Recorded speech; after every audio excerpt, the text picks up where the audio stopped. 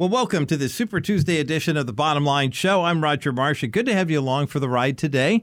Welcome back after a nice long holiday weekend. Hope you had a wonderful time to be together with family and friends. And of course, if you did not get a chance to hear our Memorial Day special that we aired yesterday on the program, obviously, I encourage you to check it out, especially you can go to thebottomlineshow.com and find it there, especially when it comes to the information about Memorial Day itself, the holiday. And how many people don't really realize what the basis of the day is and was. And it's one of those areas, I'll kind of give you the short version. What we celebrate now as Memorial Day started out as something called Decoration Day right at the end of the Civil War. And there were people in the South who were slave families who were looking to mark graves for their war dead. And, in some cases, the bodies were just buried. I mean, there's a church in Virginia right now that is doing basically an archaeological excavation of a plot of land behind the church sanctuary where the church owns, where they're trying to still find the remains of people who just vanished. If you can imagine one of your loved ones just disappearing, they never came home, you figured they were dead, but you don't have that closure.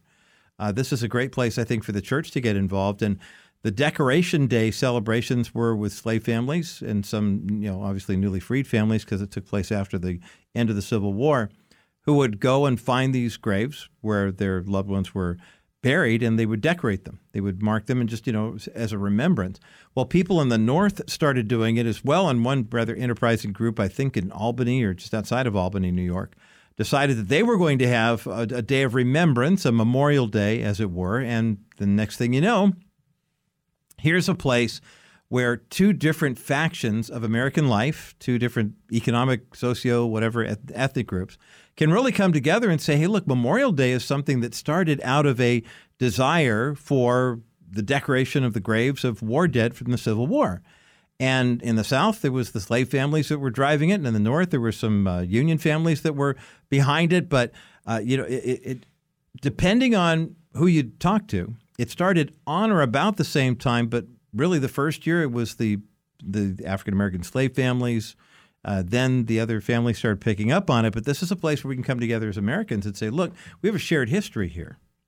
And so this is the opportunity for us to do the right thing, and to say, hey, let's honor the history of Memorial Day. Let's talk about the history of Decoration Day.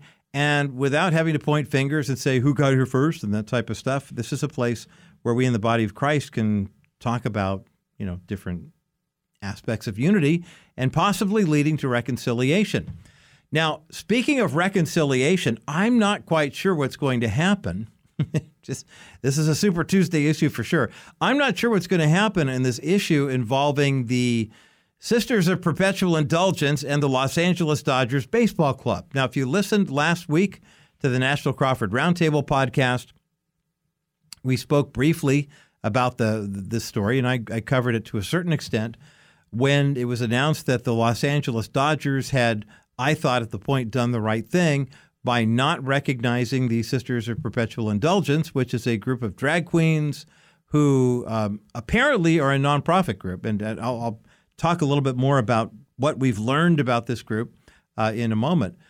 The video that went viral with regard to the sisters, as it were, and their mockery of Christ on the cross and the Eucharist and the Catholic Church, it was pretty breathtaking, actually, to think that this type of group would actually be recognized for community service by the venerable Los Angeles Dodgers organization. But apparently, and the LA Times carried a little water for the sisters last week, apparently, in addition to their crazy drag queen antics and their mockery of the Catholic faith, it turns out that the Sisters of Perpetual Indulgence do, in fact, lend themselves to causes for the needy and for veterans and things of that nature. It really is confusing to me that there would be such a contradiction in terms of, what people believe with regard to this issue. There was a rather famous actress, I won't mention her name, but she's in a very popular movie right now, who was talking about growing up as a kid. She goes, I used to love going to those drag queen brunch things, and I think it's funny, it's humorous, it's lighthearted.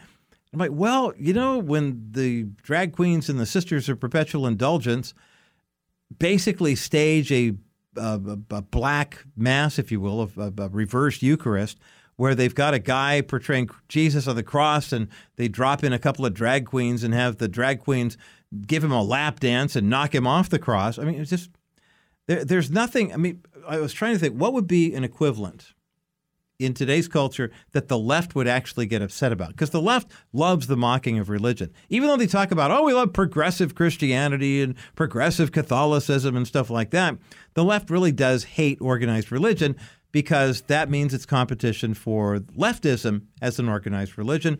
But what if there were a group of this group, and they were attacking the Islamic tradition? Okay, and I thought about this, and again, if you're hearing this for the first time and you're going, who is this guy?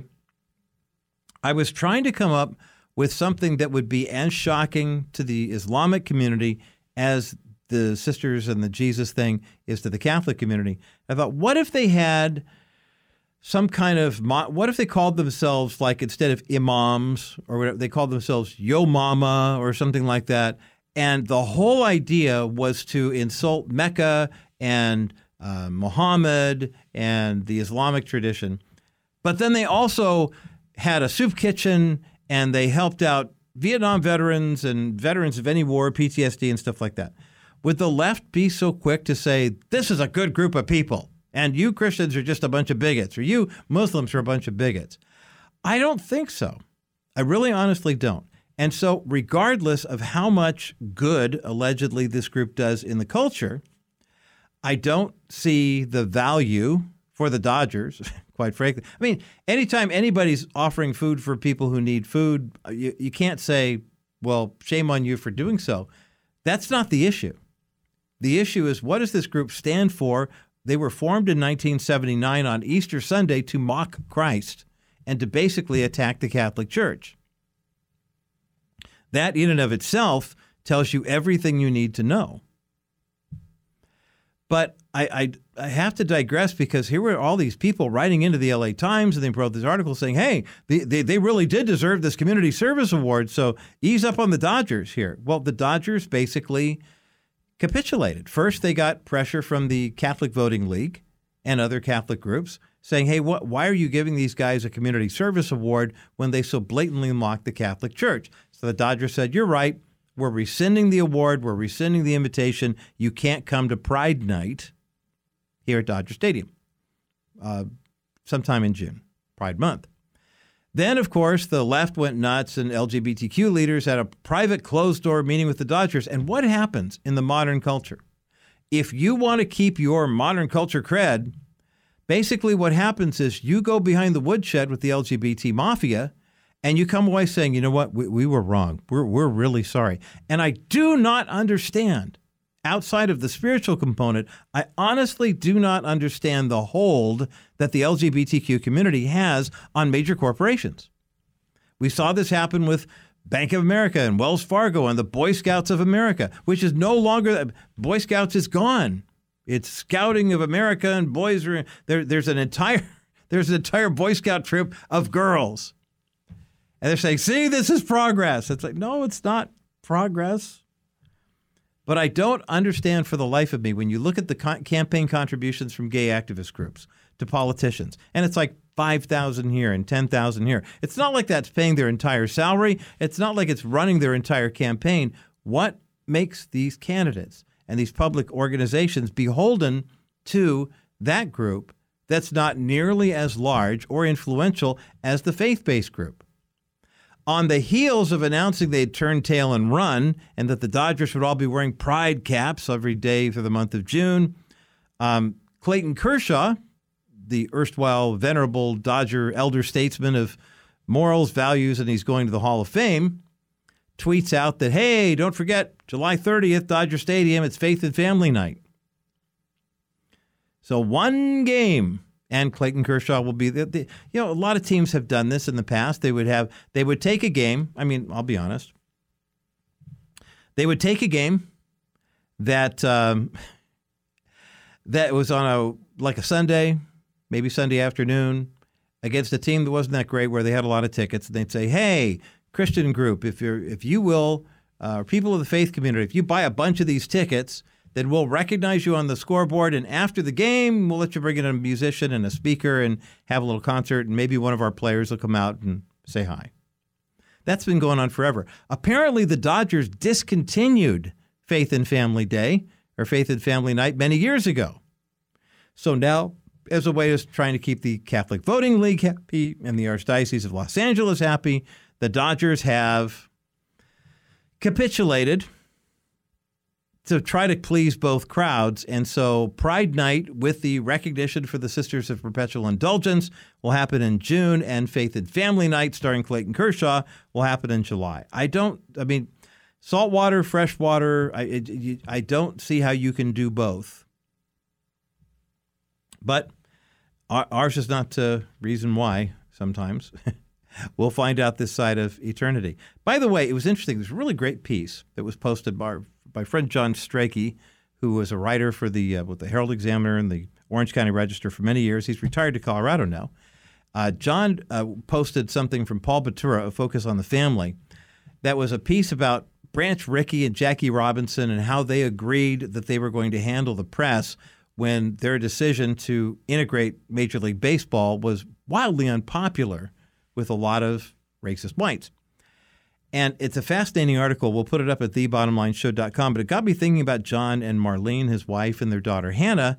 Many Bottom Line listeners know that we met the Streges several years ago. And Hannah Strege was the first person to be born after being a frozen embryo that was adopted by her parents. There were no frozen embryo adoption laws at that time. John and Marlene had to enact an engagement with an attorney that helped them to adopt the embryo that was then planted into Marlene's womb.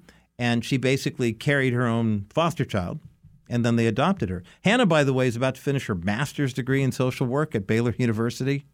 She's a really remarkable young lady. John wrote a book about their experience called A Snowflake Named Hannah. And we have a copy of that book we're going to give away today at 800-227-5278. I wanted to revisit my conversation with the Streges from the first time I met them. It was at the National Religious Broadcasters Convention about 3 years ago. So on the other side of this break, you're going to hear my dialogue with John and Marlene and Hannah Strege about frozen embryos, embryo adoption, and the sanctity of human life and the value of the soul. It's all coming up next as The Bottom Line continues.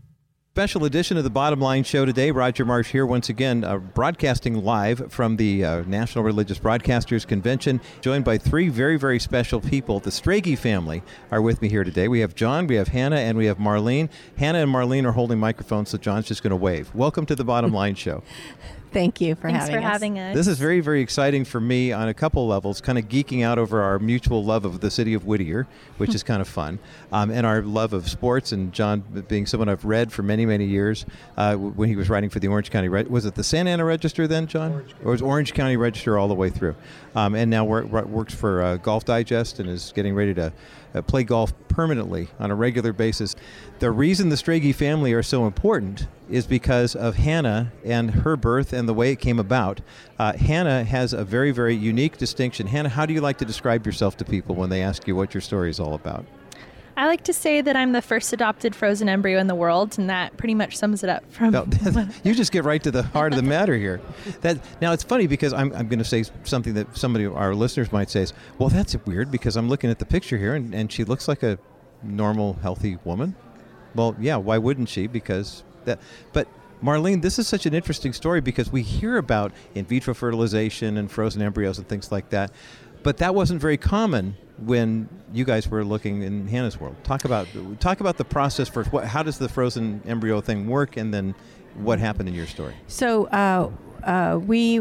John and I had been through infertility treatments in 1997, and the doctors said that I was no longer producing eggs, which was premature ovarian failure, and that our options were that we could use donor eggs with my husband's sperm, which would mean creating a life outside the marriage bond, and we were not comfortable with that.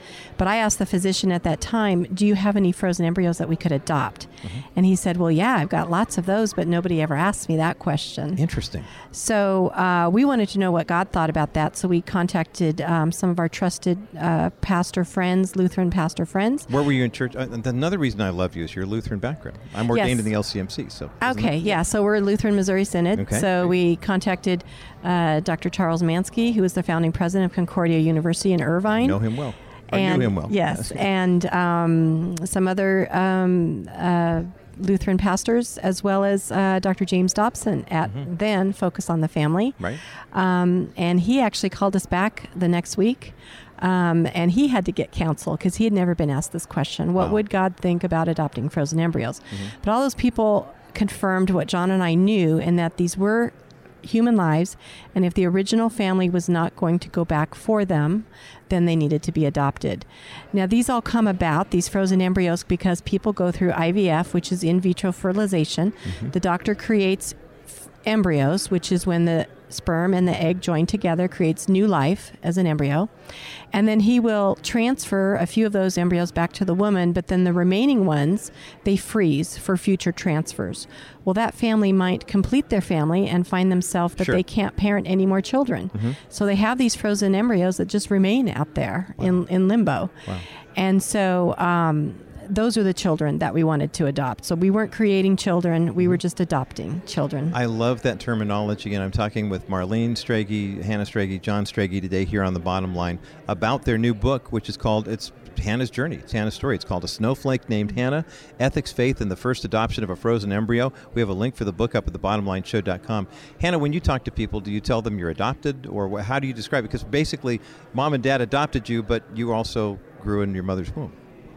Yeah, it definitely depends on who I'm talking to and how I'm feeling during the day. Sure. I don't usually just come out and tell people unless I'm sharing about my story in situations like this, but usually I'll build a relationship with that person first, and I'll say how I'm adopted, and then they'll ask more about more common adoption questions like, oh, do you know your biological family? Do you know who your real parents are? Yeah. Which is a question I get a lot. And how do you feel about that? I mean, you're talking about that in the book, but how do you, for our audience, how do you feel about that when someone says, what about your real parents?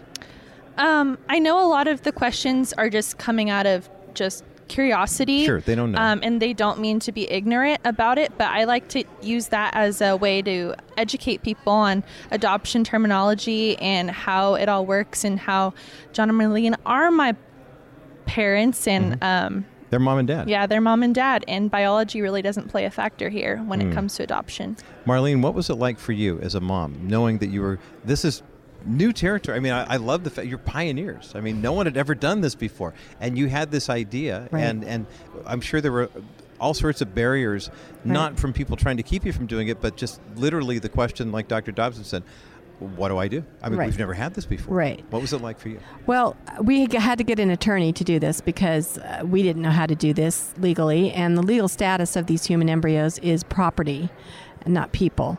So our attorney with Nightlight Christian Adoptions was a good friend of ours, Ron Stoddart, and he had to use a contract like you're buying a house, but he used adoption terminology. And they also followed best practices for adoption. So that meant that John and I completed a home study. So we completed all the requirements for the state of California for adoption, even though legally we didn't have to, because legally they're considered property. But we know that they're children. Sure. And this is in the best interest of the child to do it and to put the child first. So we did all of that. And then we were matched through Nightlight with a family that had frozen embryos. And it's just like a birth mom who chooses the family that she wants. So the genetic family or the placing family chose John and me to be the parents, and then we chose them.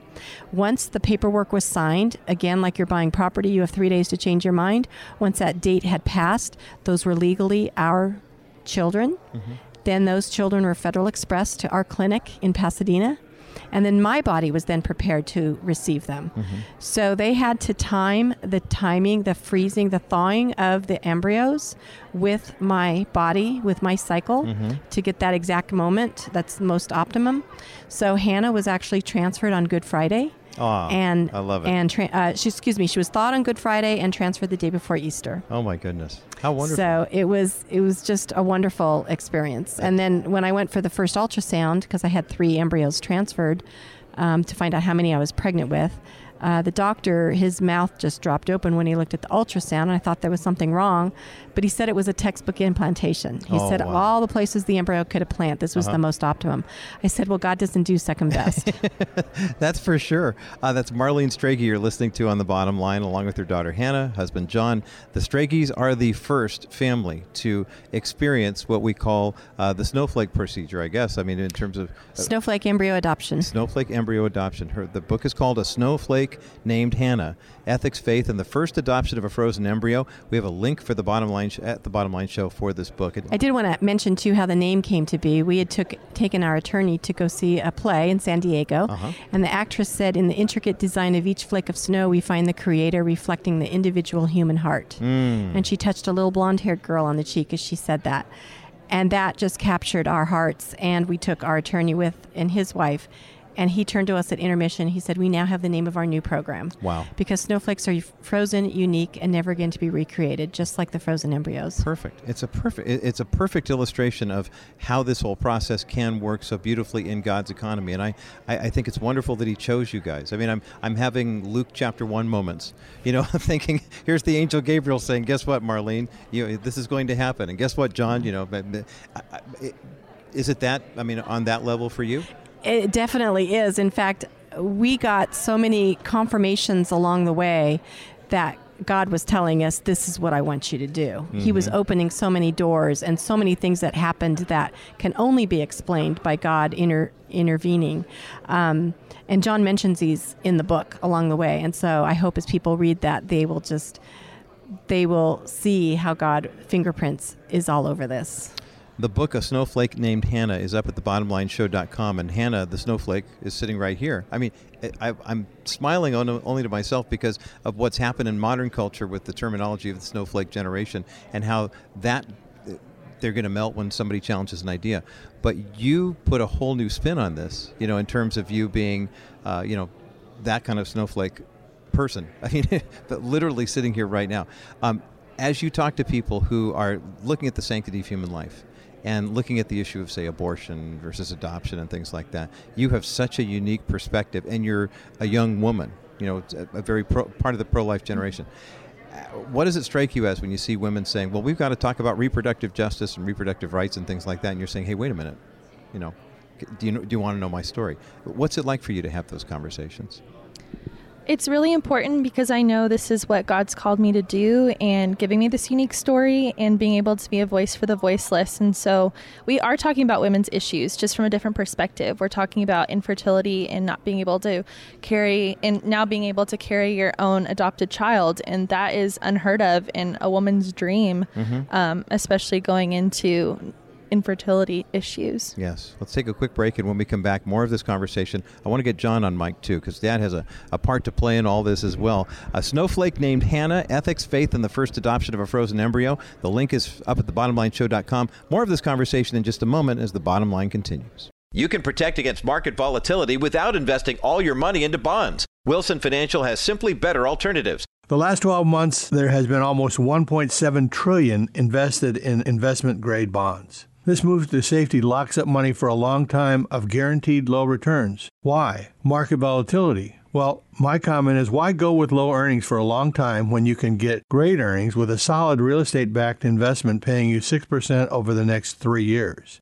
After 3 years, you can invest in another option, or you can do what most of our investors do and reinvest in another one of our new exclusive 6% accounts. This strategy gives you the best of both options without settling for many years of low returns. Our 3D Money 6% account pays you great interest while you're not subjecting yourself to market volatility. Call 800-696-9970, 800-696-9970, or visit kbrightradio.com/Wilson Financial and ask about Dennis Wilson's exclusive real estate-backed 6% investment account. Wilson Financial Services, for simply better alternatives.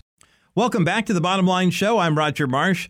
John, Marlene, and Hannah Strege, my guests today here on this edition of the program, and we're revisiting my conversation with them from a couple of years ago about Hannah's adoption journey. She was the first frozen embryo in American history to ever be adopted into a family. She was then implanted into her mother's womb, and Marlene gave birth to her adoptive daughter. And a snowflake called Hannah is the the book that details their journey. We're giving away a copy today here on Super Tuesday because the pro-life issue, abortion is saving democracy, whatever, is going to be huge on the campaign trail in 2024. And if you've not read the Strege story about the value of the human soul and the sanctity of human life, you will be blessed by the book of Snowflake named Hannah. 800-227-5278, 800-227-5278, 800-227-5278 is the number to get you through to the bottom line. Again, we have one copy of the book by John Strege about his daughter Hannah called A Snowflake Named Hannah. It's an amazing story of the first person to ever be conceived as a frozen embryo and then adopted by a family who then had the frozen embryo implanted in mom's womb, and mom became natural birth mother and also adoptive mother and foster mother all in one. It's a really remarkable story. 800-227-5278, 800-227-5278, 800-227-5278, the number to get you through to the bottom line. More of my conversation with the Strege family coming up next as the bottom line continues. A Snowflake Named Hannah, brand new book by John Strege. It's the story of his daughter Hannah and his wife Marlene and their whole family's experience of literally being the first family to adopt a frozen embryo. And when you adopt a frozen embryo, that means that you are giving birth. I mean, you're taking it all the way through. The book is up at thebottomlineshow.com. John, the first half of the conversation was dominated by the women. So let's get Dad's perspective on here now, too. What was it like for you? Was this a mutual decision? Was this, Marlene, did she have to drag you along kicking and screaming? How did this work? She did not have to drag me along, but we really hadn't discussed it much until we got the diagnosis of premature ovarian failure for Marlene. Mm-hmm. And she was in tears, and I don't blame her. We'd gone through a lot, and she raised the question, can we adopt frozen embryos? And so that sort of started it, as she explained. And as time went on, we just kind of let it play out. It's, walk by faith, not by sight. Yes. We didn't know where it was going. Mm-hmm. Prayed about it, and, just everything seemed to fall into place. This is why I think it's a God thing. So many things had to happen for this to occur. Sure. And I'm looking back in hindsight, God placed so many people in our lives, 25 years earlier, including our adoption attorney, who we'd actually lost touch with. He wasn't an adoption attorney when we really knew him. But having him in his life, he could have said no when we asked him, and that would have been the end of it. Right. Because he could have said, his name was Ron Stoddard, he could have said, I've got too many things on my plate. I'm going to Russia to get kids adopted. I don't have time to do it. Mm-hmm. We wouldn't have had any place else to turn. I think God placed Ron in our lives 25 years earlier for this purpose. I think that's wonderful. And I hope that's reflected in the book. I tried to show that this was God's plan, not our plan. That's John Strege, the author of the book about Hannah, his daughter, and his wife, Marlene. A Snowflake Named Hannah is up at thebottomlineshow.com. Marlene, as you were going through these different stages and these different seasons and blazing new trails, what did you know about frozen embryos other than they were available? Did you know anything about the science? I did not know anything about them. How many there were? No, I had no idea. In fact, when we were considering IVF and the doctors were talking about freezing embryos, that they would pull as many eggs and make embryos and that they would freeze the remaining ones. Well, they never told us that only 50% survive a thaw. Mm-hmm. That's huge, you know? And so I learned that going through this process of adopting embryos, the scientific part of that. So it's a huge thing for a human being to go through a freeze and a thaw. Mm-hmm. And so that Hannah's even sitting here today. We adopted 20 embryos, and she's the only one that survived that whole process, So they're miracle babies. Sure. And to date, Nightlight has had over 700 babies born through embryo adoption, through the Snowflakes program. In fact, the 700th baby was born on Hannah's birthday, December 31st of 2019. Wow. So we reached an even 700 right then. And there's been other organizations that have been doing embryo adoption, maybe not necessarily like Nightlight, but I highly recommend Nightlight Christian Adoptions. I believe they're the only adoption agency. They've been in business for 60 years, and I kind of think they know what they're doing. Yeah. Yeah. Well, and they're willing to take a chance on something like this. Yes. They're willing to say, okay, this is an option. Because I think of the number of women who are struggling with, the issue of you want to be a parent. Your body says no, that for whatever reason, right. But you still can go through this whole process. So it's adoption and right. birth. And I remember being pregnant with Hannah and, processing all of this. And I came to this realization. I'm like, it's not about me. It's about, I'm saving a life. Yes, yes. And that just changed everything. It wasn't about me. That was just the greatest moment, I think, was when I discovered that it's about Hannah. It's not about me at all. Mm-hmm. And then we also discovered that we're not in love with our egg and our sperm. It does not matter that we're not her, it doesn't matter that we don't share biology with her. No. She's our daughter. And it's such a unique relationship. John, you've got some fond memories, I'm sure, of having this little one. Oh, it's been fantastic. Yeah. Except for those teen years. No, I'm just kidding. That doesn't change. Doesn't matter how you get into the family. The teen years are always tough. Yeah, but she's so well spoken about the subject and passionate about it, and we're very proud of her. Hannah, take the mic from your dad or from your mom. It doesn't matter. Take them from both. That's great. She'll have both of them here. When you are, you realize, you're a standard bearer, right? You're the first one, to go through this process and do so. And others have done it, 700 with the one agency, but there are probably 100,000 plus other opportunities for this to happen. What would you say to a parent who is listening to our conversation right now, and they're saying, "Gosh, we've been struggling. We've had the IVS treatments are not working. We've thought about adopting somewhere else. Hadn't really even considered doing what your parents did." What would you make your best sales pitch for why this is such a good way to go? Yeah, I think what my mom said is very true. We're not in love with our biology, and that should not be stopping us from adopting and saving lives. And whether you're adopting internationally or domestically or snowflakes, like adopting is saving a life and giving a child a chance at life. So no matter what you're doing it for the common good and for some child that's really in need of a home. Mm-hmm. I wonder I've often wondered what God, thinks of the way we handle our bodies and the way we handle our sexuality and the way we do these things. You said something earlier, Marlene. I want to circle back around to it. I want to paraphrase, but I don't want to misquote you. Something about what your take on what God would think about and what God does think about the whole process. Circle back around and talk. So, going through all this infertility, you're just thrown these options and treatments all the time, and it just keeps getting more and more high tech as you go through this. Yeah. And seems like every week or every couple of weeks, you have to face a new ethical question. Sure. Do we do ICSI? Do we do, all these terms, all these. And so, I wanted to do embryo adoption, but first and foremost, I wanted to know, what does God think about this? Because I have to stand before God someday and give an account of my life. My infertility doctor is not going to be standing there with me explaining to God why we did what we did. So that's why it was very, very important to me first that we could try to discern what God would think about this. And we did it the best way we could. We went to trusted pastors who know the Bible well. Dr. Dobson, who's a family and child psychologist who knows the Bible well, to say, is there anything that would preclude us from doing this scripturally? And we just couldn't find anything that would, because these are children. Yes, they are. Precious children. In Jeremiah 1:5. Before you were in the womb, I knew you. And before you were formed in the womb, I knew you. And before you're in the womb, which is the uterus, you're in the fallopian tubes or the petri dish. God knows you at that moment of fertilization. Right. At one cell. So he was not surprised at all that you were coming to him and asking, "Is it okay if we do this?" Yeah, he was And ready. that's been our family Bible verse. Yeah. Wow.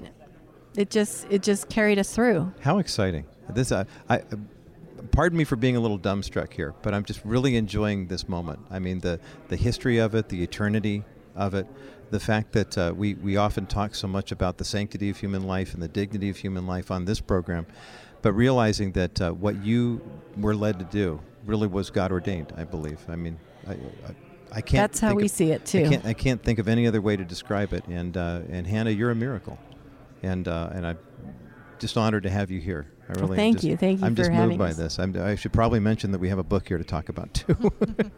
I'm just enjoying this conversation. The book is called A Snowflake Named Hannah.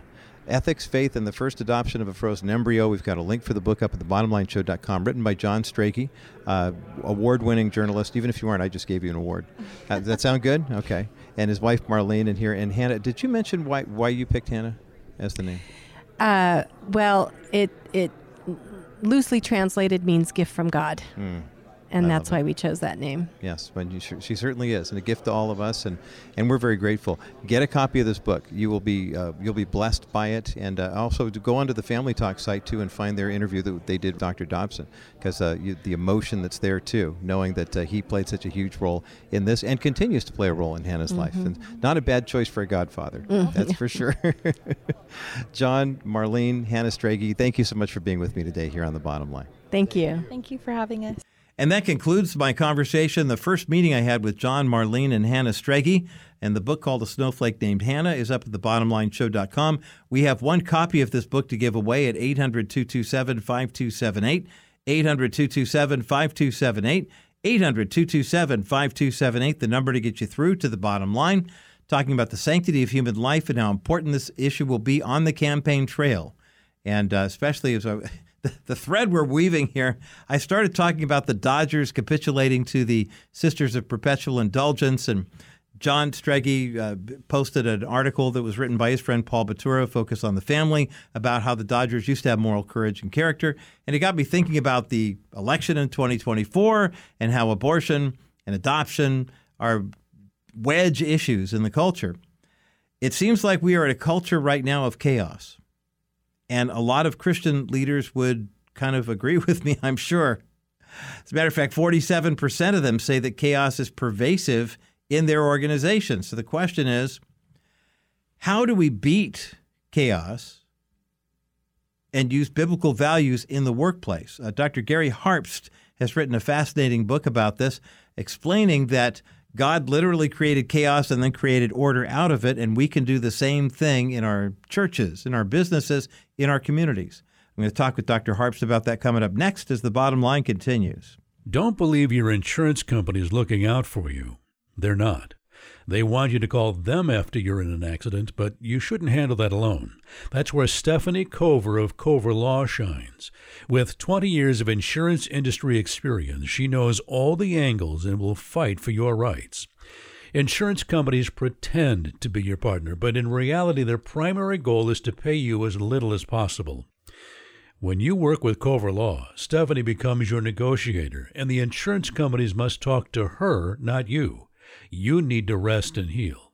Stephanie is different from other attorneys. She's fully invested in your legal, medical, financial, emotional, and spiritual needs. After an accident, you don't want to deal with insurance adjusters who want to minimize your payout. So don't wait. Contact Cape Wright's personal injury attorney today at capewrightradio.com/coverlaw. You won't pay a dime to talk to someone who truly cares about your healing. Well, today on The Bottom Line, we're going to get into a conversation that I think is really important and growing more important in the body of Christ as it pertains to the way we live and the way we live by faith. A lot of people have the impression that life is kind of happenstance and it's what happens to you during the course of the day. Other people say, wait a minute, God seems to be a God of order and not of chaos. So why is it that it seems like churches and Christian organizations especially are really struggling with the challenge of keeping things together? Well, enter Gary Harpst into the picture, a guy who's a leadership expert and an organizational leadership expert at that, has written a new book called Built to Beat Chaos, Biblical Wisdom for Leading Yourself and Leading Others. And we have a link for the book up at thebottomlineshow.com. Gary Harpst, welcome to The Bottom Line Show. Hey, thank you, Roger. Pleasure to be here. Well, it's good to have you along here, too. I should point out here that before we go any further, My daughter just graduated from the University of Southern California, and Gary spent many years working for the Ohio State University. So if we can have a conversation that's civil and constructive and this, that, and the other thing, even though we've got some school background differences here, I think anybody can. Is that a fair thing to say, Gary? I think that's fair. I go clear back to Woody Hayes. So, oh no, and the White Sox, and oh my goodness. Well, my dad went to SC when Dr. Dobson was there and when John McKay was coaching. So that's right around the time that I was picking up on it. So we have a storied history, and see, isn't it good to know that brothers can work together and live together? Man, yeah. Some things are bigger than football. That's for sure. Though you wouldn't know it on Saturday afternoons. That's for sure in the college world. Let's talk about this. You have a statistic where you say that nearly half of people who are in leadership roles right now say that when it comes to describing their organizations, the word they would use is chaotic. Talk about that. Yes, it's true. A little story. I was working with a group of hospital caregivers in about 2 years ago, right in the middle of COVID. And the purpose of the meeting was to have a quarterly prioritization session. And this was in Chicago, and they were just absolutely overwhelmed with COVID patients, etc. And we have this really powerful exercise where we ask people to brainstorm and decide what their biggest priorities are for the next 90 days. And unbelievably, this is confidential, so they don't know what each other's voting on. Mm-hmm. And everybody came out with the number one priority was to have time to think. And so chaos, once that meeting it just sort of ran through me, the depth of chaos that people are facing. And once I started paying attention, I almost hear it daily. Somebody uses that word daily, and it could be at church, could be at a baseball game, watching my kids, and somebody will talk about something. It's everywhere. Yeah. So. Well, it certainly is. And I think one of the things that we can start with by helping leaders, we're talking to pastors who might be facing this, or maybe people in the educational system, or just parents, who are looking at the chaos that seems to be defining their home life these days. And there's something about the chaotic environment that kind of leads us to believe that maybe God isn't around, or maybe we're not following all that much. But at the same time, Gary, we're living in a time where it seems like the people who are getting a lot of praise in the business world or in the pastoral world are, and I'm going to use the term that they use, are disruptors. They're the ones who say, okay, well, the culture used to do it like this, but we're way over here doing something different. Kind of help us understand that chaos isn't all bad necessarily, but there is a refining part of chaos that if we don't really embrace it, we're going to get run over by this. Well, that is exactly the insight that came to me as I worked on the book I was working on. And by the way, I wasn't aspiring to work on a book, but through a series of events, God made it clear He wanted me to work on this book. And love it. And the word chaos was part of the theme. And I studied Genesis 1. And it really spoke to what the issue you pointed out. If you really study Genesis 1 carefully, and you ask someone what's the first thing God created, and they'll say, oh, I think it was light or something like that. But if you read it, really, He created chaos first. The very first sentence says, in the beginning, God created the heaven and the earth, and it was void and without form. Right. Yeah. Later on in the chapter, he says, well, he then proceeds to bring order out of that chaos. And then later on in the chapter, it says that we're created in His image. So there was a very clear, I think, message there that being created in His image, He was modeling for us something that we're supposed to do, which is to take chaos and bring order out of it. So he does it Himself. And then He says, you're like me. And so chaos really is not an evil or a bad thing. Chaos is simply raw materials that have not been applied to a purpose. So, if you have a stack of 2x4s sitting out in the yard, they mean nothing. But if you have a blueprint for the house, then you know where to put all those 2x4s. Yeah. So the whole universe was created by God as a laboratory for us, as a domain for us to have dominion. That's the phrase used, that we're supposed to learn to overcome and bring order out of this chaos. And what I kind of discovered as I worked in the book is that's really how we find joy. We find joy when we're bringing order out of chaos. And I use the example of Thanksgiving dinner. My grandmother, who's passed on now, she was bringing order out of chaos. She was creating some chaos in her kitchen, but she was taking ingredients from all over the place and creating this feast and bringing an order to it, a purpose to all those ingredients. Yeah. And boy, was she in the middle of her domain. Don't get in her way. She loved it. Gary Harpst is my guest today here on The Bottom Line. We're talking about his powerful new book. It's designed for leaders, but when you get right down to it, there are applications here that all of us in the body of Christ can take away from his research. The book is called Built to Beat Chaos, Biblical Wisdom for Leading Yourself and Leading Others. And we have a link for the book up at thebottomlineshow.com. That concept of purpose, there are so many young people in the world today, Gary, that are saying, what's my purpose? What's my place? Rick Warren wrote a book for pastors about a purpose-driven church. And when they turned the focus on individuals, all of a sudden it sold 20 million copies. People are really desperate for purpose. And sometimes we might get the impression that we might overemphasize that. But I know one of the things you write about in your book, Built to Beat Chaos, is you can't overemphasize discovering what your purpose is, either individually or part of a corporate setting. Talk about that. Yes, the purpose is really the opposite of chaos. They're kind of a spectrum. And the very first step of bringing order out of chaos is understanding, well, what is it I want to do? I think that where people fall into a trap and say, I need to find, quote, my purpose, it's not that simple. There are multiple purposes in life. I have maybe my individual, the way I'm wired and trying to figure out what satisfies me, but then I get married and I have a bigger purpose that is a joint purpose with that. And so I go to work and my boss is 3 layers deep in the organization and I need to align with my boss's purpose and he needs to align with the purpose above him. We live in a country and we have to decide how we fit in with the laws of the country. And so this skill, and the Bible speaks so much to this skill of sorting out what is God's purpose? What is my purpose within that purpose? What is the purpose of my family? He gives us insight on all these things. And unless you align them, unless you get them all lined up in the same direction, you don't have the joy that he intended when he created it. You mentioned how this applies to marriage, and bottom line listeners are probably tired of hearing me talk about my wife, Lisa, and how much I love her. We're a blended family situation after losing our previous spouses, and that was a big revelation for me, is that Lisa's a program manager. She's very goal-oriented. Everything, as far as, what her hopes and dreams are for the family make perfect sense. And for me, oftentimes, I've got those goals and dreams, but I was solo for quite a while, and I learned how to be, single guy, kind of an introvert. And so integrating back now in our 4th year of marriage, it's been a real struggle for me. And I don't mean a struggle in a bad way, but I've really had to work at integrating some of the things you're talking about. And it sounds like that what we're doing is kind of what you're telling people, whether it's leadership or family or marriage or whatever. That's the kind of process that has to take place.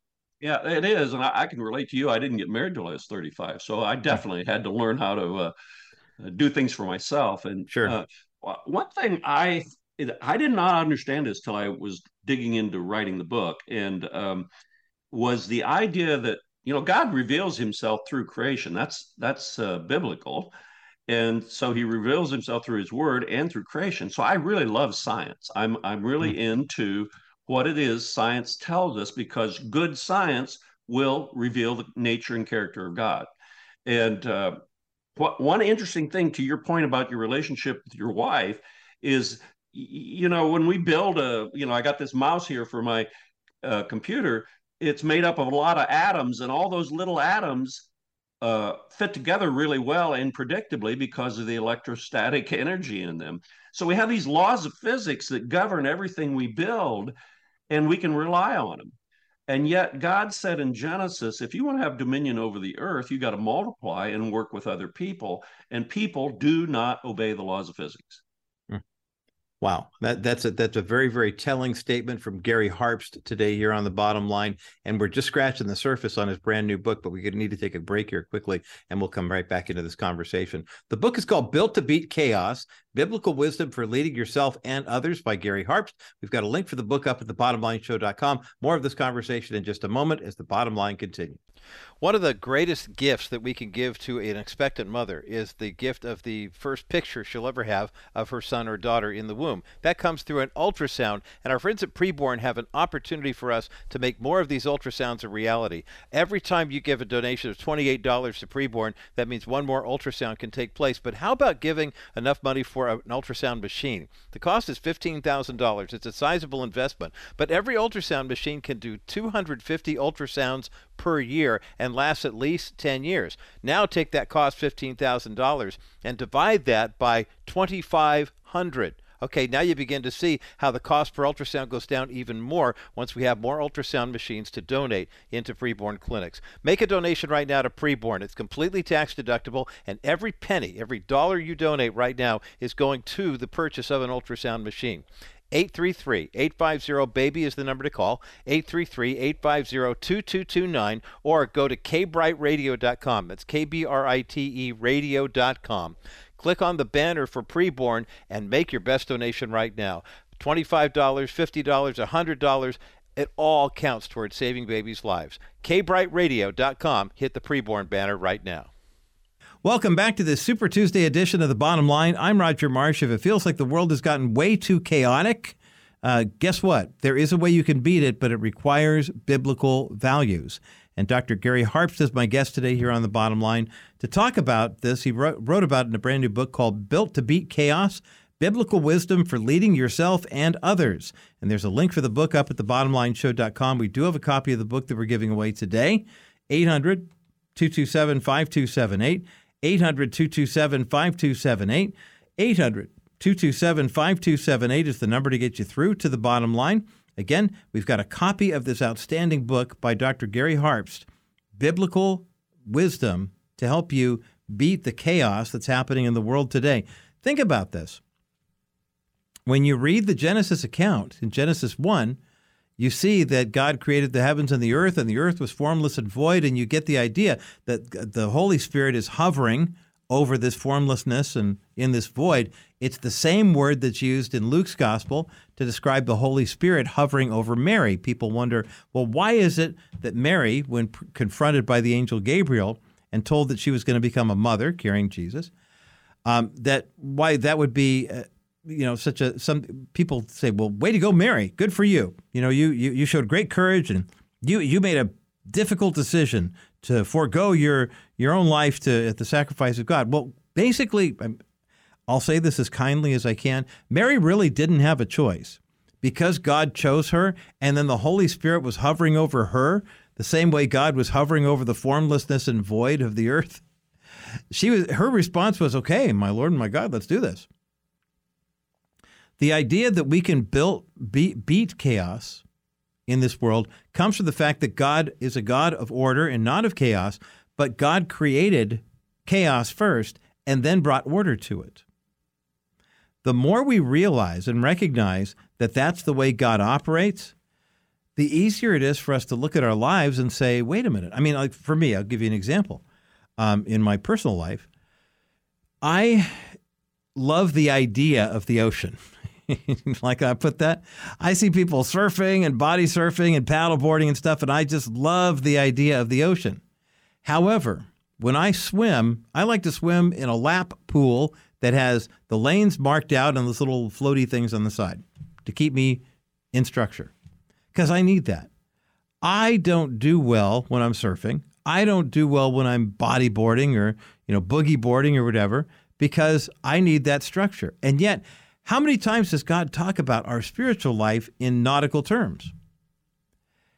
For him to say, look, I created the wind and the waves. I created the sea. It doesn't matter how rough this is going to get. I'm a God of order who can bring order out of what seems like chaos to you. And that's why this is such an important book and a great topic, too. Dr. Gary Harpst, Built to Beat Chaos, Biblical Wisdom for Leading Yourself and Others, is up at thebottomlineshow.com. 800-227-5278, the number to get you through to the bottom line. KCBC audience, you've got Rabbi Schneider up next for you. For those who remain on the network, we'll continue my conversation with Gary Harpst on the other side of this break as the bottom line continues. Gary Harpst is my guest today here on The Bottom Line. His brand new book is a must-read, Built to Beat Chaos, Biblical Wisdom for Leading Yourself and Others. There's a link for the book up at thebottomlineshow.com. Gary, you have such a varied background, and I didn't brag on you enough. Earlier, I just teased you about the Ohio State University, but bachelor's and master's degree in computer science, working for Marathon Oil, co-founder, CEO of Solomon Software, TLB Incorporated. I mean, you have worked with companies, you've started companies in business, and you've seen technologies change too. We were talking about disruptions earlier, and I'm sure that the early days of the computer science world and the software world, looked nothing like it does right now. And yet, what it's like to try to establish something tangible in a really fluid market and things of that nature. That's kind of hitting everybody now, isn't it? I mean, from churches to education to the business world, it seems like what you were called to be involved in and the streams you were swimming in 40 years ago, that's kind of the norm now rather than the exception, isn't it? I think that's probably the primary characteristic in my lifetime is the acceleration of change. It is really astounding. And, my parents' generation went from horse and buggy literally to man on the moon. And we're seeing this incredible acceleration just in the last few years. I commented to a friend recently, my children actually, my kids, and they're not kids anymore, but three trends that any one of these things, these were headlines, and any one of them would have been a once in a century kind of thing. One was the progress in quantum computing, and quantum computing is the slowest quantum computer is 300 million times faster than our current computers. Artificial intelligence, Chat GPT. I mean, we've been talking about artificial intelligence for decades, but all of a sudden, in 6 months, Chat GPT has just taken the world by storm.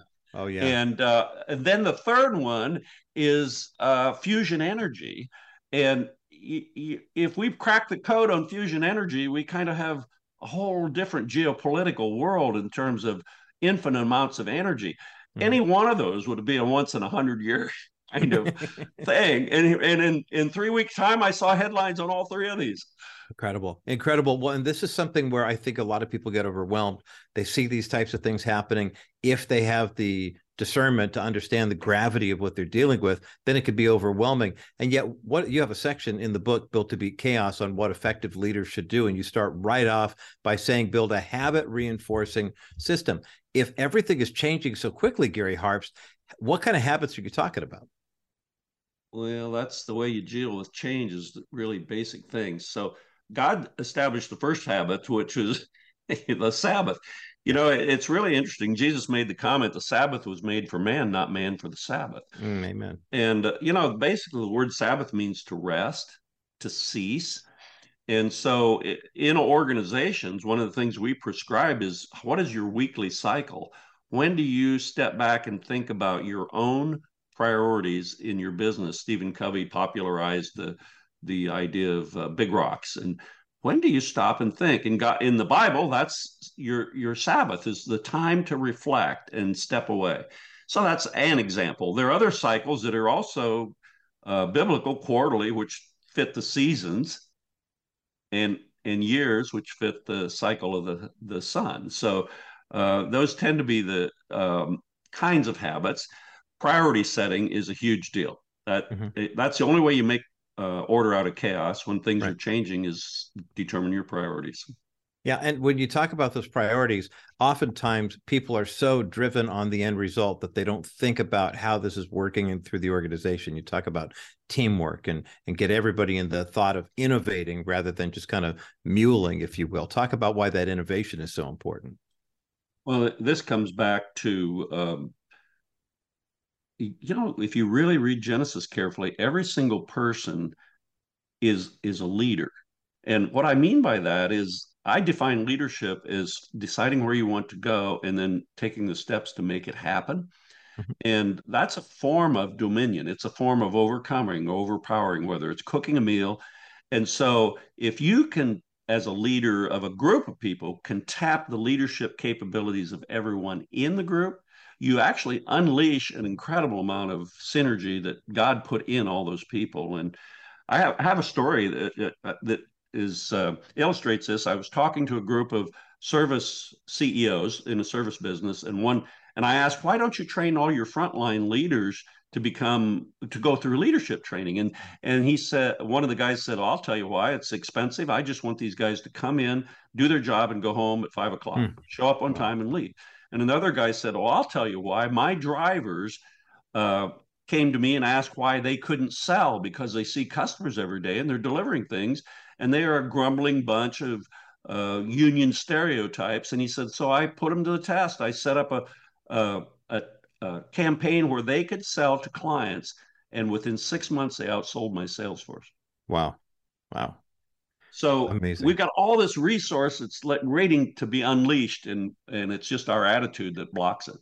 Gary Harpst is my guest today here on The Bottom Line. The book is called Built to Beat Chaos, Biblical Wisdom for Leading Yourself and Others, whether you are a business owner or a pastor, an educator, or let's face it, just a parent, grandparent who's trying to instill these leadership principles into the lives of the people you care about. This book is a must read. You conclude the book, Gary, with a section on what effective leaders should be. It would not be fair for me to say, can you take me through these 5 points in 4.5 minutes? I mean, that would be horrible. But I love every one of these, because growing up in America in the 1960s and 1970s, all of those 5 points that you list are things that were the exact opposite of what I was told, even through business school, that effective leaders do. Is there any of these that you would like to expand upon a little bit? Someone who cares, someone who's open and honest, builds oneness, takes ownership, masters mentoring. Do any of these kind of, when you hear those 5 again, jump out and say that's the most important one? The first one, these, by the way, are sequential, and I think that's wisdom has to do with what you do in what order. Yeah. And caring unlocks the rest. And there's 800,000 words in the Bible, and Jesus said that 22 words recap the whole Bible. He says, love the Lord your God with all your heart, soul, mind, and strength, and your neighbor as yourself.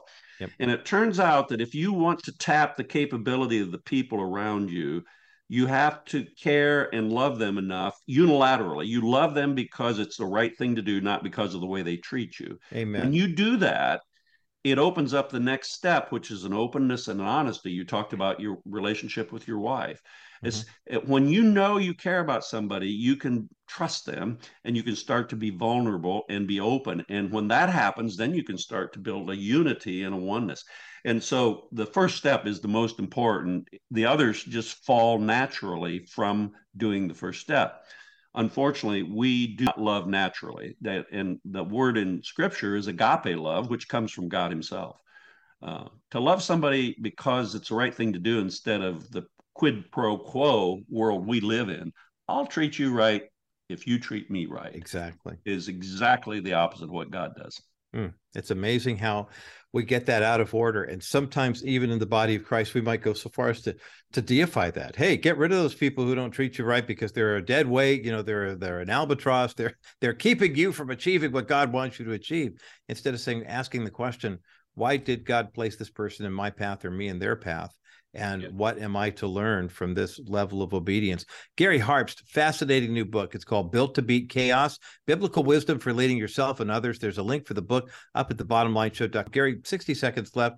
Who did you write this book for specifically, outside of God's obedience? The fact that you weren't planning on doing this and he said, this is the one you're going to do. But who do you hope is going to pick this thing up, read it, and benefit from it? I really wrote it for leaders, but I need to explain what I mean. I mean, a leader in God's vernacular is every single person on earth who has come to the point that they want to purposefully apply the resources he's given them and to be an overcomer.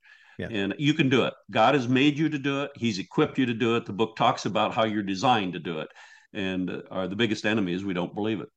Amen. Amen. Well, this is a wonderful resource. I can't recommend it enough. I'm not surprised it has nothing but 5-star ratings on Amazon. You're going to love this book too. Gary Harpst, the book is called Built to Beat Chaos, Biblical Wisdom for Leading Yourself and Others. There's a link for the book up at thebottomlineshow.com. And I'm going to get a copy for my daughter who just graduated with a doctoral program from USC and say, this guy's Ohio State, but it's still really good stuff. So I'm sure Kaylee will appreciate that. Well, thank you, Roger, for all the good work you're doing. You're salt and light in this great world. What a great conversation with Dr. Gary Harpst today here on The Bottom Line. The book is called Built to Beat Chaos, and it's a great topic. Biblical wisdom for leading yourself and others. There's a link for the book up at thebottomlineshow.com, and we do have a copy of the book to give away right now. 800-227-5278, 800-227-5278, 800-227-5278 is the number to get you through to the bottom line. Again, we have a copy of Dr. Gary Harpst's book, Built to Beat Chaos. We also have a copy of the book by John and Marlene Strege about their daughter Hannah, called A Snowflake Called Hannah. 800-227-5278 is the number to get you through there on the Bottom Line Show as well. And talk to Crystal. Say nice things to her. She does a really great job of doing the work that she does. When we think about the chaos that is happening in the world all around us right now, why not look to the God who brings order out of chaos? Why not, for us as Christians, say there is a better way, there is a solution, and the solution's name is Jesus Christ? We know that God thrives in this order and orderliness, and we as Christians would be welcome, or would be wise to remember that and to know that things are happening. I want to talk about something on the other side of this break that I think is it's important, because it helps us to see what happens when we attempt to bring order out of chaos and not everybody is willing to participate. We'll talk about that coming up next as the Bottom Line continues. You can protect against market volatility without investing all your money into bonds. Wilson Financial has simply better alternatives. The last 12 months, there has been almost $1.7 trillion invested in investment-grade bonds. This move to safety locks up money for a long time of guaranteed low returns. Why? Market volatility. Well, my comment is, why go with low earnings for a long time when you can get great earnings with a solid real estate-backed investment paying you 6% over the next 3 years? After 3 years, you can invest in another option, or you can do what most of our investors do and reinvest in another one of our new exclusive 6% accounts. This strategy gives you the best of both options without settling for many years of low returns. Our 3D Money 6% account pays you great interest while you're not subjecting yourself to market volatility. Call 800-696-9970, 800-696-9970, or visit kbrightradio.com/Wilson Financial and ask about Dennis Wilson's exclusive real estate-backed 6% investment account. Wilson Financial Services, for simply better alternatives. Welcome back to the Bottom Line Show. I'm Roger Marsh. Thanks again to Dr. Gary Harpst for a fascinating conversation about how God brings order into chaotic situations. The book Built to Beat Chaos, Biblical Wisdom for Leading Yourself and Others, is up at thebottomlineshow.com. 800-227-5278, 800-227-5278, 800-227-5278, the number to get you through to the bottom line. Talk about bringing order from chaos. Maybe you've been paying attention to this, maybe not, but I just wanted to give you an opportunity to hear this straight from me with my thoughts on what happened over the weekend with regard to the so-called debt ceiling debate. Now, President Biden had a number of serious conversations with House Speaker Kevin McCarthy from right here in the Central Valley, and they reached an agreement in principle, as they described it late Saturday. The idea was federal spending, the debt crisis that's about to blow up, and the potential that the United States would possibly default on some of their financial obligations. What would that do to the U.S.'s credit rating? What would that do? What kind of message? Well, a lot of it, to be perfectly frank, Dennis Wilson can give you more examples as to what could potentially happen. But a lot of what was going on over the past couple of weeks was pretty just symbolic more than anything else. In terms of debt, the United States currently has on its books close to $32 trillion in debt that is never going to be paid back. Politicians will talk about how they want to pay it back and we want to be fiscally responsible, but they play the game where they wind up comparing debt to deficit, and there's a big difference. I'll put it in family budget terms. If you have a budget for your household expenses of $2,000 a month, let's say, most houses in Southern California, it's a lot more. But let's say you have a family household budget of $2,000 a month for expenses, and you wind up coming up 1 month with $2,500 of expenses. Well, you now have a budget deficit in that month. To remedy that, you have to go into debt to pay the expenses. So now you have a debt of $500 because you paid $2,000 on your expenses and you had $2,500 total. If you don't pay that $500 debt soon, the interest and penalties will pile up. If you keep having a deficit every month of having more expenses than having enough income to pay them, your debt will continue to pile up. Now, here's what politicians love to do. They love to play the percentage game, and they love to play the debt versus deficit game. Here's how it works. You'd be amazed at the number of people in the 1990s who honestly thought that Bill Clinton balanced America's budget and canceled our federal debt. I'm serious. Balanced the budget and canceled the debt. How did he do that, you ask? Well, some of it was timing, some of it was accounting, and some of it was it never happened. I mean, when the federal government sets out a budget, let's say they're going to spend $1 trillion in a year. If they spend $1 trillion, then the federal deficit does not go up, or the federal debt doesn't, because there's no deficit for the year. If they spend more than $1 trillion and they budgeted $1 trillion, then the extra $100 billion or whatever goes into the pile, and over time it adds up. Prior to Bill Clinton taking office, the United States had a federal debt of around $5 trillion. When Bill Clinton left office, the U.S. had a debt of around $5 trillion.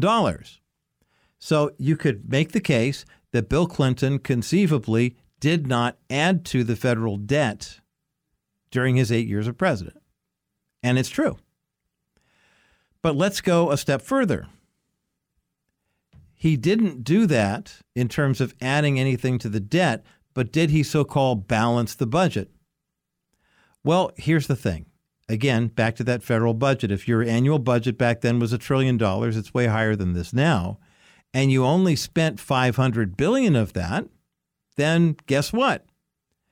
You don't have a budget surplus per se, but you do have a reduced deficit. Now, it'd be amazing the number of people who, if you said, okay, we're going to do $1 trillion budget and we only spend $500 billion, so therefore we have a surplus. They think that means extra money.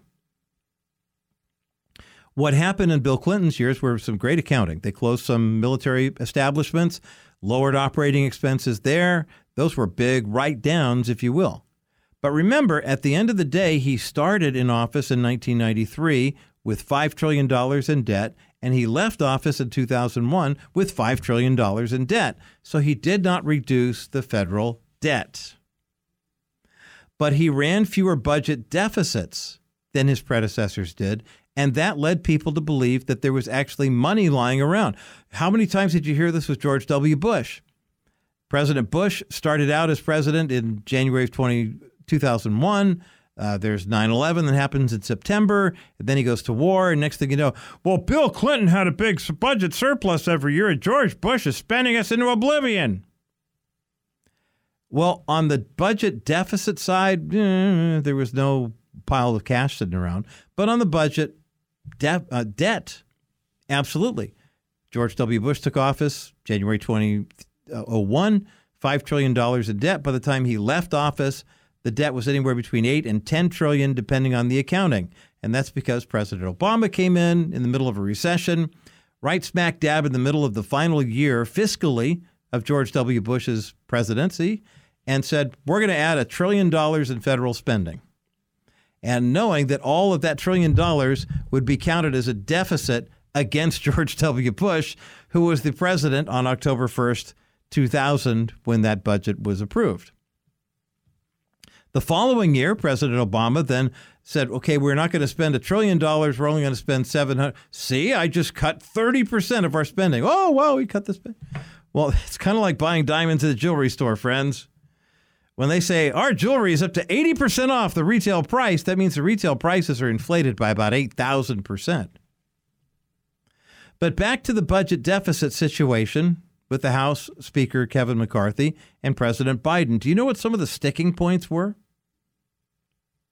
I mean, I'm going to take a quick break, and when we come back, I'm going to talk about Two of the sticking points that are just fascinating, and this is a do as I say, not as I do moment from the White House. That's coming up next as the bottom line continues. You know the old expression, a picture is worth 1,000 words? Well, if you're an expectant mom and you go to a pregnancy health center that is in partnership with Preborn, one picture can say way more than that. And that picture I'm talking about is an ultrasound picture.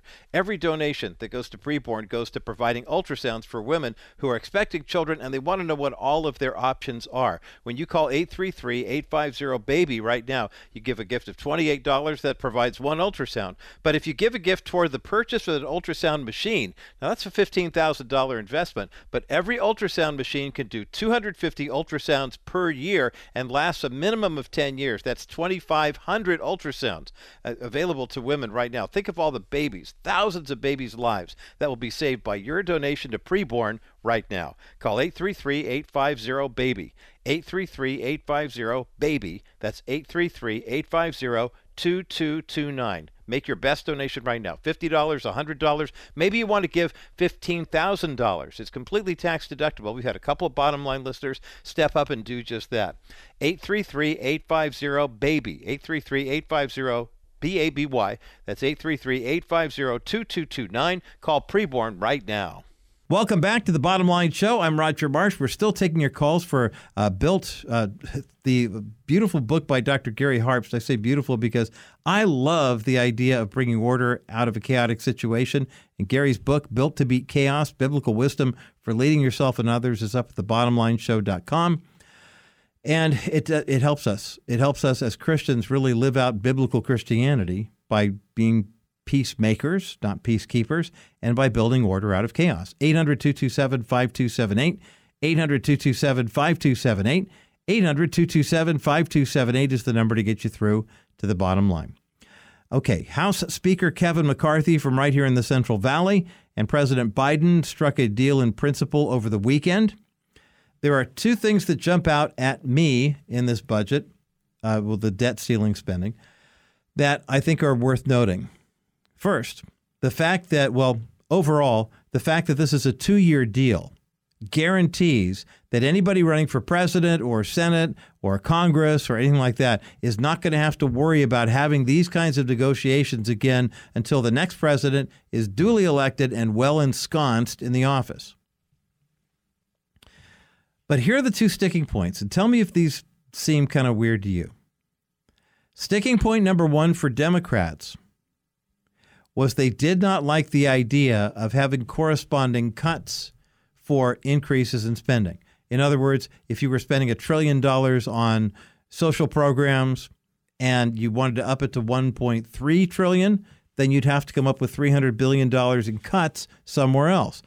We do that with our household budgets all the time. Hey, want to go to a movie? I don't know. What's in the envelope for Dave Ramsey? The envelope for entertainment, $20. Okay. Well, why don't we let that sit for a month and we'll use it for the next month? Or maybe we'll take money out of the clothing budget and do an entertainment thing or whatever it is.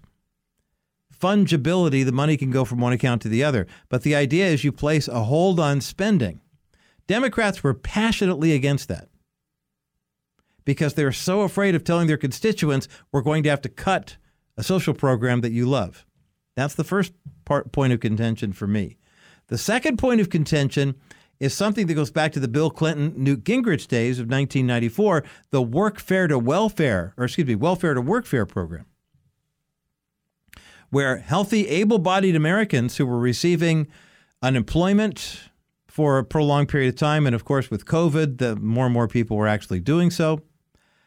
But the question is, how long does that person just get unemployment without actually either looking for work, starting a training program for another type of career, or actually going to college? Up until this debt agreement, which is going to get signed by the Senate as well, was up for discussion, the age was age 50. So anybody age 50 and 51 and older who was receiving that kind of benefit didn't have to look for a job, didn't have to go for retraining. Basically, the government was saying, you're done. You can get unemployment until you could find a way to get Social Security disability, and then you can start taking that early, and you're done. We're going to put you out to pasture. I don't know about you, But some of my best days happened after my 50th birthday. As a matter of fact, on my 50th birthday, I received the email from Don Crawford Sr. with the contract offer to host The Bottom Line. First of all, it tells you how old I am. But secondly, why do we have this notion that people over 50 are put out to pasture? All the GOP said was we want to raise that age to 55. In other words, anybody between the ages of 50 and 55 should be required to look for work, take a training course, go to community college, do something if you're receiving unemployment. Democrats said, no, you can't possibly do that. We don't have any trouble saying full retirement age is 67 and soon it will be 70. But if you're over 50 and you're on unemployment, well, you're pretty much done. That was crazy. By the way, if you want to beat this kind of game with the government, please call Dennis Wilson at Wilson Financial.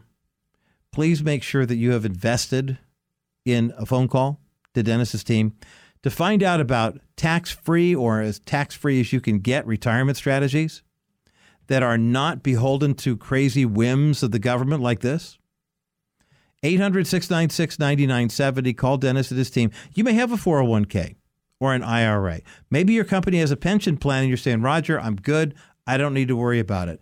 I urge you to call Dennis's team and see what they can do for you in terms of helping you say, hey, you know that 401k? Two things about it. Number one, with the stock market going down, that 401k, as we like to say, is about to become a 201k. And secondly, if you're thinking about leaving that to your kids and saying, hey, there's $300,000 in this account, so I've got 3 kids, that's $100,000 for each one. The tax laws have changed, and now that 401k or IRA is a ticking tax time bomb. And that's the result of the tax law that was signed in by Donald Trump. Call Dennis. Take your own financial matters into your own hands. You don't get to be the government and keep raising your debt limit whenever you want to. 800-696-9970. Remember, at the end of the day, all the resources that you have came from God. How will you steward them? That's the bottom line.